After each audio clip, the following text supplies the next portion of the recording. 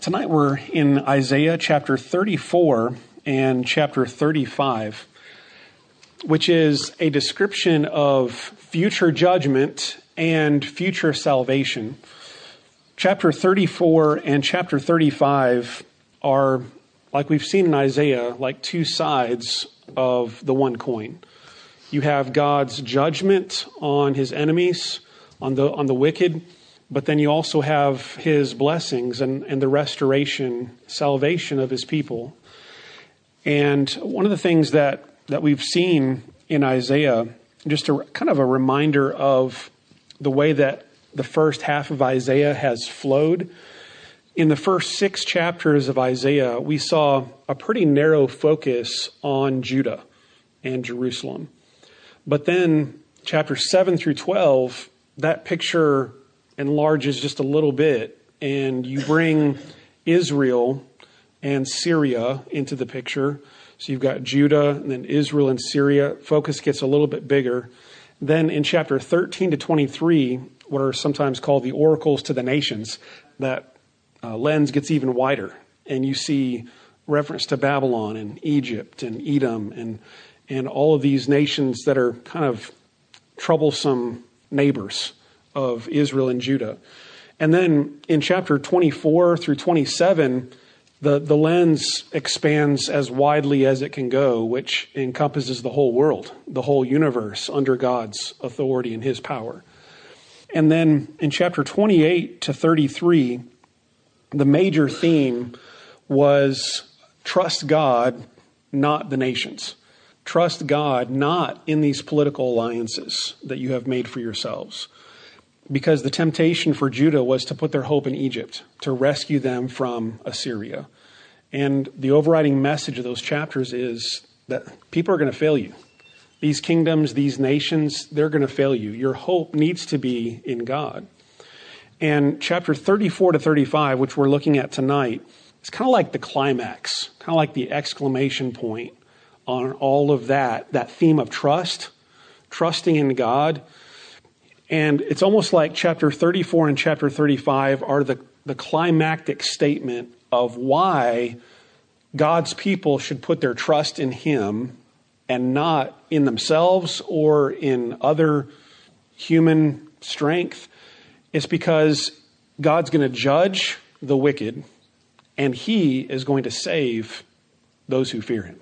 So that's the ultimate reason why you should trust God. Because if you trust the nations, well, they're going to end up in doom. They're the ones going to be judged by the Lord. That's no sure foundation at all. Your sure foundation needs to be in the Lord, because he's the only one that can truly save and rescue. So that's where chapter 34, 35 comes in. It's kind of like the exclamation point, the climax of this theme of trusting in the Lord. And so I've called this future judgment and future salvation. And what we see in chapter 34, verses 1 through 4, is a declaration of the Lord's anger and destruction of the nations. By the way, you may have seen it, but I did something a little bit different tonight. I put a little outline on the back of the prayer sheet if you'd like to follow along. If you want to fill in the blanks, there should be pens in the pews, I think, if you'd like to do that. But the first portion of chapter 34 has to do with the Lord's anger toward the nations and the fact that God is going to judge the nations and they will be destroyed by his mighty power. Verse 1 of chapter 34 is just a call to the nations. Take heed. Pay attention, nations. This is what the Lord is going to do. Verse 1 says, "Come near, you nations, and listen. Pay attention, you peoples. Let the earth hear and all that is in it, the world and all that comes out of it." So basically verse 1 is a sit up and take notice. This is what the Lord is declaring. This is what he's going to do. And he's specifically addressing the nations generically, which encompasses the whole world, right? The Lord is the sovereign over all the earth. Now, what's interesting about this is that it's the way it's worded, it's a direct address to the nations. But who's going to be hearing this message from Isaiah? Who's going to be reading this message? It's going to be the Jewish people, right? It's going to be the people that Isaiah is preaching to. It's going to be the people that receive the written word. Now, that's not to say that if other nations hear this message, that they should not respond to it. Certainly they should. They should respond in repentance and turn to the Lord and trust. But I think the primary beneficiary of this message is God's people. That they, in this call to the nations, that the Lord is going to destroy the nations, the people of Judah find hope in that. They find hope and comfort in that God is going to make things right. He's going to bring justice to their enemies and their oppressors. But pay attention, nations. And then verses 2 and 3 describe the destruction of the armies of these nations. And it is a complete annihilation, a complete destruction. The Lord is angry with all nations. His wrath is on all their armies. He will totally destroy them. He will give them over to slaughter. Now, for most countries, most nations, that is the symbol of their strength, isn't it? The symbol of their strength. It's a symbol of pride. Even in the modern day, you, in a way, determine the strength of a nation in the world by the strength of its military force. And so the primary players in the world right now are the ones with the strongest militaries. And they're the ones exerting the most influence on the world stage. And so it becomes a symbol of pride, of strength of those nations. And not only that, but also when you factor into it that in the pagan world, the strength of a nation and the strength of its army was directly connected with the worship of their false gods. That their army was viewed to be empowered by, led by whatever their patron god was of their nation. And so if their army lost, it's because their God got defeated in battle by this nation's God in battle. But it was a symbol of their strength, of their pride. And what verses 2 and 3 describe is none of the nations of the earth can hold a candle to the power and the strength of the Lord. And this was in the ancient world, chariots and swords and catapults and whatever they had. But even today, planes and ships and nuclear missiles still can't hold a candle to the Lord, right?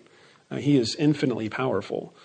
And this description of the destruction of the armies of the nations, while there may be aspects of it that came to pass in the near term to Isaiah, I think ultimately it has to be fulfilled at the end of days. That when the Lord is bringing judgment, final concluding judgment to the wicked.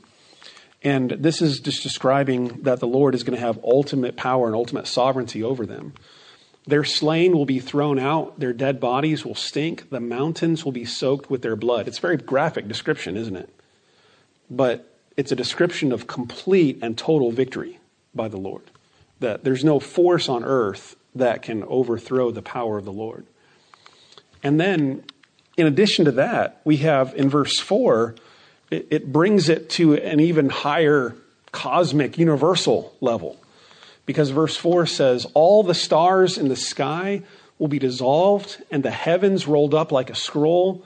All the starry host will fall like withered leaves from the vine, like shriveled figs from the fig tree.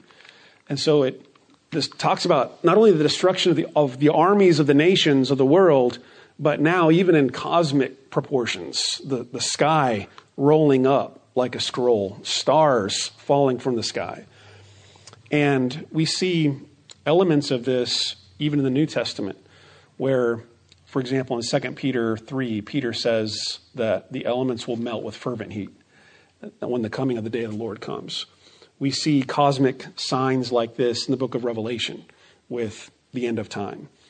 And so this is typical type language of apocalyptic, eschatological, at the end of time when God brings his final judgment to bear. And one of the commentaries I read, I'm not sure if this was in Isaiah's mind or not as he is writing this, But in some of the ancient worlds, some of the pagan peoples that surrounded Judah, like Babylon, like Assyria, like Egypt, they specifically attached significance, religious significance, to the stars and to the planets. And so the disappearance of a star was like the defeat of one of their gods.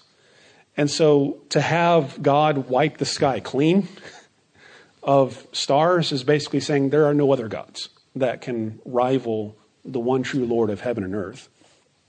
So the first 4 verses are just complete control of the universe by the Lord and his justice, his wrath coming to bear on the wicked of the world. Then the second part of chapter 34 specifically addresses Edom, the Lord's anger and judgment of Edom. This is verse 5 through verse 17. And some commentators have asked the question, okay, why do we go from the world and all the nations to kind of narrowing in our focus on just one nation, on the Edomites? And they take up the rest of the focus of chapter 34. What's significant about Edom?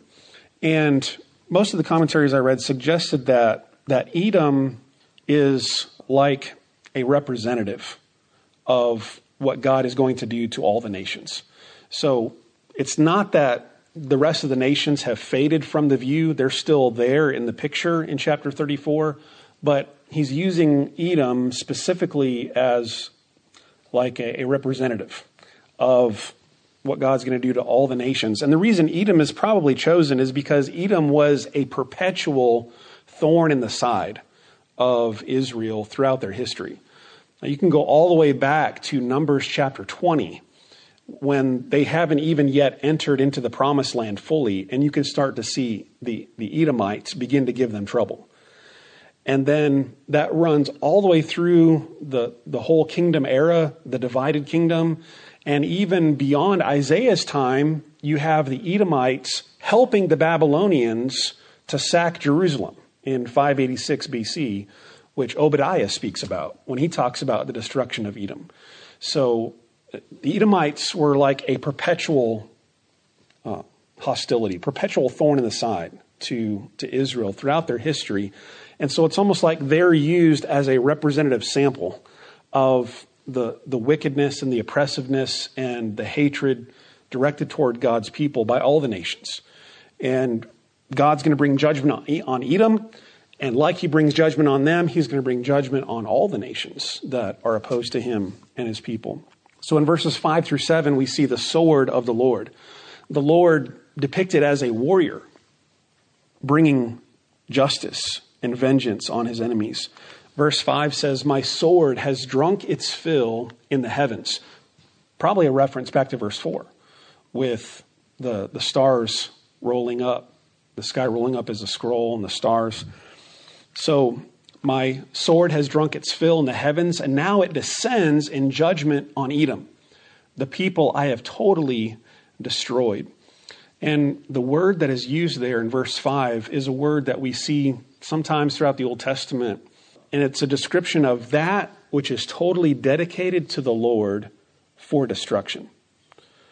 And the classic example of that is the city of Jericho, city of Jericho, where God had told the people, do not take anything from this. This city and its people and all of its possessions are totally dedicated to the Lord in the sense of this, it belongs to him. The whole thing is to be destroyed. Don't take anything from it. But we know Achan sinned and broke that commandment. It's because he took something that was specifically set apart by God for destruction. Well, this is now said of Edom, that they are specifically set apart by God for destruction. The sword of the Lord is bathed in blood. It is covered with fat, the blood of lambs and goats, fat from the kidneys of rams. For the Lord has a sacrifice in Bozrah and a great slaughter in the land of Edom. So now we bring in sacrificial language, like the bringing of an animal to an altar for sacrifice. Bozrah is the capital of Edom, so that's the reference there. But what's the significance of the sacrificial language? perhaps the way Isaiah means it is that Edom is like a sacrifice for the nations, in a sense. Or in another sense, it could be saying that because the nations have rejected God and his call and his grace, then they will have to bear the penalty for their sins themselves. And in a sense, they will become their own sacrifice to their own destruction. But it is bringing in this sacrificial type language, but the end result is their total destruction at the hand of the Lord. And the wild oxen will fall with them, the bull calves and the great bulls. Their land will be drenched with blood, and the dust will be soaked with fat. And so again, the reference to bull calves and great bulls, some say it's a reference to their leaders. Others say it's just a reference to their strength and their pride. But either way, it is their complete undoing that is described. And there will be nothing left of them. Total destruction by the Lord. A day of vengeance in verse 8. A day of vengeance. For the Lord has a day of vengeance, a year of retribution to uphold Zion's cause. This gives the reason why the sword of the Lord is directed against Edom. Why is the Lord bringing judgment on Edom? It is because of justice. It's because of justice. The idea of vengeance, the idea of retribution, the idea of Zion's cause is kind of a legal type language. It is the idea that in law, Zion, Judah, has been wronged. They've had crimes committed against them, and the Lord is the judge, and he has ruled in favor of Zion, and he's ruled Edom guilty. And so therefore, justice, vengeance, retribution is going to be applied to Edom because of their mistreatment of God's people, which results in their complete desolation. Verse 9 through 15. Edom's streams will be turned into pitch, her dust into burning sulfur, her land will become blazing pitch, reminiscent of the language of Sodom and Gomorrah in Genesis 19. It will not be quenched night or day. Its smoke will rise forever. From generation to generation, it will lie desolate. No one will ever pass through it again. The desert owl and screech owl will possess it. The great owl and the raven will nest there. God will stretch out over Edom the measuring line of chaos and the plumb line of desolation. And the idea of the birds that are mentioned there is he's painting a picture. He's painting a picture of complete desolation of a barren wasteland. Basically, it's no longer habitable for people. Now it's only habitable for unclean birds, predators, and scavengers who will hunt their prey and will come and feed on the dead. That's the image that's left of Edom. It's a haunt.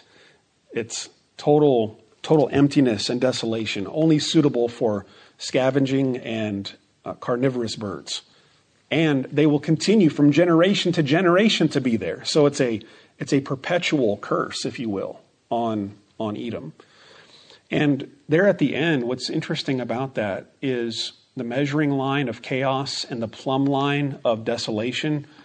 Those are measuring tools of balance, tools of measurement that would be used for construction, right? Typically, those would be used of construction. And earlier in Isaiah, in chapter 28, that is how those tools were used, speaking of God's new city.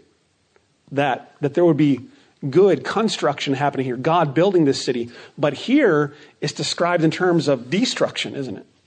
So what is normally used as construction, as good, God's going to use for destruction, to tear Edom down. Verse 12, her nobles will have nothing there to be called a kingdom. All her princes will vanish away.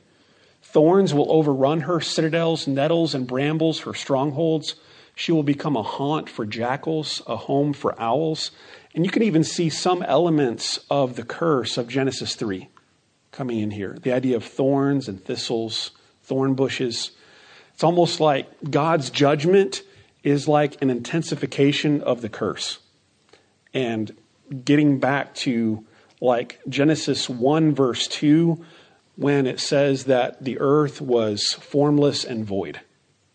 Those words are used in this passage. In fact, in verse 11, chaos and desolation are the exact words that are used in Genesis 1:2, empty and formless. And so it's almost like when God's judgment comes on Edom, it will be like an intensification of the curse, and almost like God is uncreating Edom. He's uncreating Edom, bringing it back to a pre-order form, if you will. Desert creatures will meet with hyenas, and wild goats will bleat to each other. There the night creatures will also lie down and find for themselves places of rest.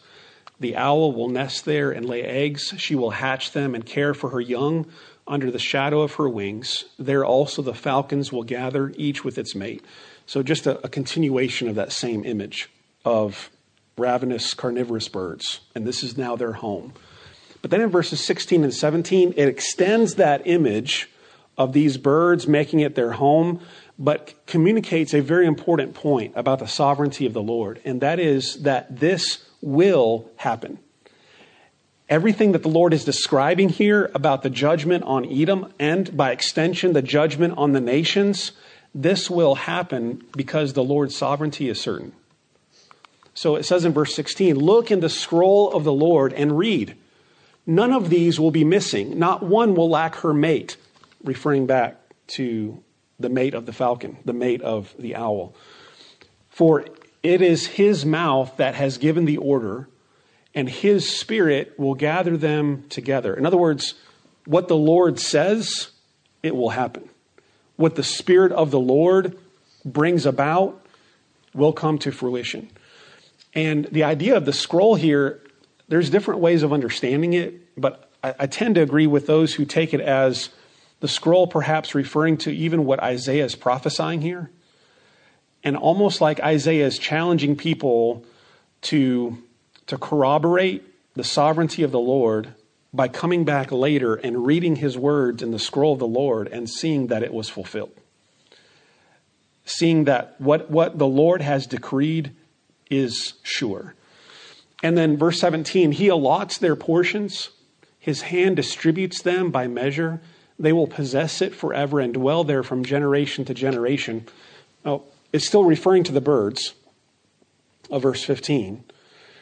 But what's significant about it is, I think Isaiah's point is that the Lord, in his sovereignty, can allot the portions, the dwelling places of birds, but also of people. And that's a necessary implication, because if birds and falcons and owls now live here, these people no longer do. So it is the Lord's sovereignty to allot the portions that belong to the birds and the portions that belong to people. And he is sovereign over all the peoples. And Paul makes the same point in Acts chapter 17. When he's talking to the Greeks in Athens, he says, the Lord is the one who has determined our habitation, the places where we should live. So this is just an affirmation of the sovereignty of the Lord, that, people choose where to live, but behind that is the sovereignty of the Lord. And he's directing all these things that happen. So judgment on the nations, judgment on Edom, their hostility toward Judah, but that's a representative sample of God's judgment on the world. Now, his blessings.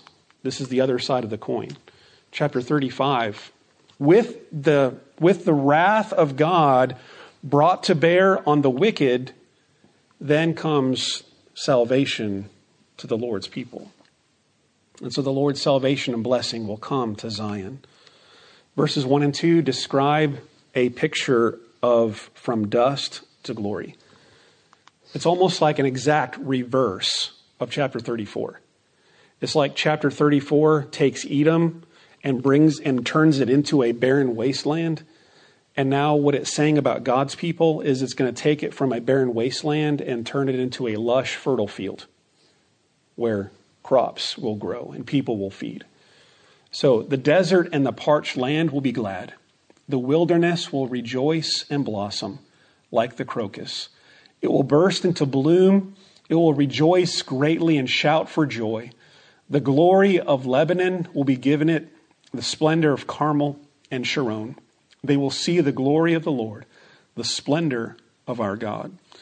And so basically he starts talking about the wilderness, the desert, and in that barren place where there's dust, you're going to have forests and fields. Forests like Lebanon and Carmel, grassy fields like Sharon, and it all will point to and be a proof of the glory of the Lord in what he is doing in the midst of his people. So from dust to glory. And then the salvation of the Lord. He will renew the land, but he will also renew the people. Strengthen the feeble hands, steady the knees that give way. Say to those with fearful hearts, be strong, do not fear. Your God will come. He will come with vengeance, with divine retribution. He will come to save you. That is a powerful message. And if I were to say, what is the heart of chapter 34 and 35? It's these verses right here, where in Isaiah speaking to the people of his day. Now remember, from Isaiah's time, from the time of the people of Judah in his day, this looked like it was so far off. And this did not look like a reality at all. Because in their day, Judah is not strong. Jerusalem is surrounded by enemies. They're overrun by peoples. They're paying tribute to foreign powers. Assyria is threatening them. Their knees are shaking. Their hands are feeble. They're discouraged. They're despondent. They don't see hope on the horizon. And yet, what Isaiah is saying to them in giving them this prophecy is, because of what the Lord will do, there is hope. And there's an important message in there for us as well. And that is, just like the people of Judah or Jerusalem of that day, we might be tempted to base our hope or our confidence in the circumstances of what's going on. And for the people of Judah, because of what was going on in their circumstances, they had no hope. They had no confidence. They had no strength. But what Isaiah is telling them is, don't base your confidence or your joy or your strength in the circumstances of life. Base your confidence, your strength, your hope in the promises of the Lord and what he will do. And so he is telling them what the Lord is going to do so that they will have hope in it. And so that they will be motivated then to be strong and to strengthen their hands and to put the fear out of their hearts, because their Lord is strong and here is what he has promised. That applies just as much to us today, December 12th, 2018, as it did 2,700 years ago in Isaiah's time. Because there are things that go on in our world that if we were to base our hope on our circumstances, we would be without hope. But our hope isn't based on our circumstances. It's based on the promises of the Lord. And so Isaiah is saying that to them. Trust God. He's going to come with salvation. He's going to come with vengeance, with justice, and he will come to save you. So be strong. God's going to heal those who are broken. The healing of the broken. Then will the eyes of the blind be opened and the ears of the deaf unstopped. Then will the lame leap like a deer, and the mute tongue shout for joy. So God's going to bring renewal to the land. He's going to come and bring justice and salvation for his people. A part of his blessings are going to be a reversal of the curse. So judgment for Edom, for the nations, meant an intensification of the curse and uncreation. But when God comes for his people in blessing, it is the removal of the curse and a return to Eden, to perfect creation. And Jesus, when he came in his ministry, and he healed the blind, and he healed the deaf, and he caused the lame to walk, he quoted this portion of Isaiah as a comfort to John the Baptist. And you can read that in Matthew 11 or in the Gospel of Luke. And Jesus basically quoting this passage to say, the Messiah is here. The kingdom of God has come near. And indeed it did in the person of Jesus Christ. And so in his first coming, Jesus was bringing aspects of the kingdom, wasn't he? He was bringing his kingdom with him. And these are aspects of the coming kingdom of God. And there were people who experienced healing and sight and having their ears opened and being able to walk for the first time in their lives. That was just a foretaste of what will happen for all of God's people in the kingdom to come. When there will be no more tears, no more crying, no more death, no more blindness, no more those who are deaf, no more lame, no more those who are mute and can't speak. They will all be renewed, won't they? In the coming kingdom of the Lord. So what Jesus did in down payment or in token, if you will, in his first coming, he will fulfill in completion in his second coming. When all of God's people experience that renewal, that healing from brokenness. You will have a renewal of creation. Water will gush forth in the wilderness, streams in the desert. The burning sand will become a pool, the thirsty ground bubbling springs. In the haunts where jackals once lay, grass and reeds and papyrus will grow. That's the exact opposite of what he said about Edom, wasn't it? Edom's going to become a barren wilderness where jackals live. For God's people, it's going to be the reverse. It's going to become a place of green grass, fields, trees, blossoms, fruitful vines. The way of holiness. The way of holiness.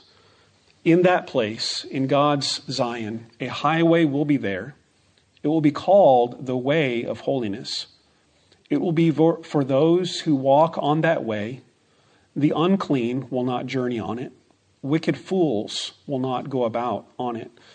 The key aspect in verses 8 through 10 with the idea of this highway is that a highway has been prepared for God's people to come home. The picture is a reunion, a reunification, a regathering of God's people in the new future Zion, the new future Jerusalem. And just like today, if you want to move quickly and unobstructed, you get on a highway, right? You don't have to worry about stoplights. You don't have to worry about stop signs. Traffic is hopefully flowing smoothly, unless you're in downtown Birmingham or downtown Atlanta, right? But the idea of a highway is clear, make a straight path, make a level path for people to come. And it is a way that is called holiness. Why? Because only those who are holy will walk on it. Meaning that when God brings about this new Zion, when he brings about this restoration that chapter 35 is talking about, not only is it going to be a physical restoration of the dirt of the ground or of the crops in the fields, or just a physical restoration of the eyes of the blind or the ears of the deaf. It is going to be an inward spiritual restoration too, isn't it? That in the new kingdom of the Lord, in the new Zion, the new Jerusalem, only those who have been transformed by the renewing grace of God will be there. In essence, those who are glorified. Those who have been glorified by being redeemed, saved by the grace of God, and then glorified and brought into this new existence in the kingdom of God. There will be no unclean there, no fools there, only those who are holy, who walk in the way of the Lord. No lion will be there, nor any ravenous beast. They will not be found there, but only the redeemed will walk there. Those who have been rescued, those who have been bought by God from slavery, brought to him, they will walk there. And those the Lord has rescued will return. There's that idea of coming back, of reunion. And you see this idea of regathering, of coming home to Zion. You see it all throughout the prophets, but you also see it in Jesus, in Matthew 24, where he says God's going to send his angels and he's going to gather his elect from the four winds of the earth. The idea of coming home, of returning. Then the very last part of verse 10 is you see the joy of the redeemed. This is like the last picture that Isaiah leaves us with in this portion. They will enter Zion with singing Everlasting joy will crown their heads.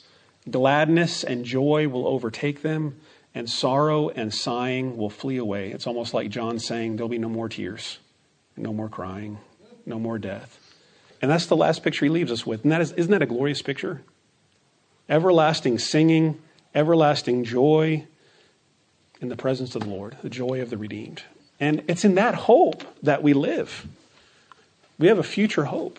And that hope is built on a sure, sovereign, certain God who controls all of history. That hope is built on the true, unfailing promises of God. And so don't look to your circumstances. Don't look to what the events are going on in the world. Don't look to the frustrations and difficulties that are happening in your life. Look to the promises of God. It's in that we hope, in him and what he has done, is doing, and will accomplish. That's where our hope is. And so I hope this is encouraging to you. Now, chapter 34 and chapter 35, I think Isaiah is pointing to the end of time. So what we just read, I think, is still yet to be fulfilled. This is still on the horizon for us. We're still looking forward to God's judgment and vengeance on the wicked. As Jesus would put it, the left hand and the goats going into everlasting condemnation.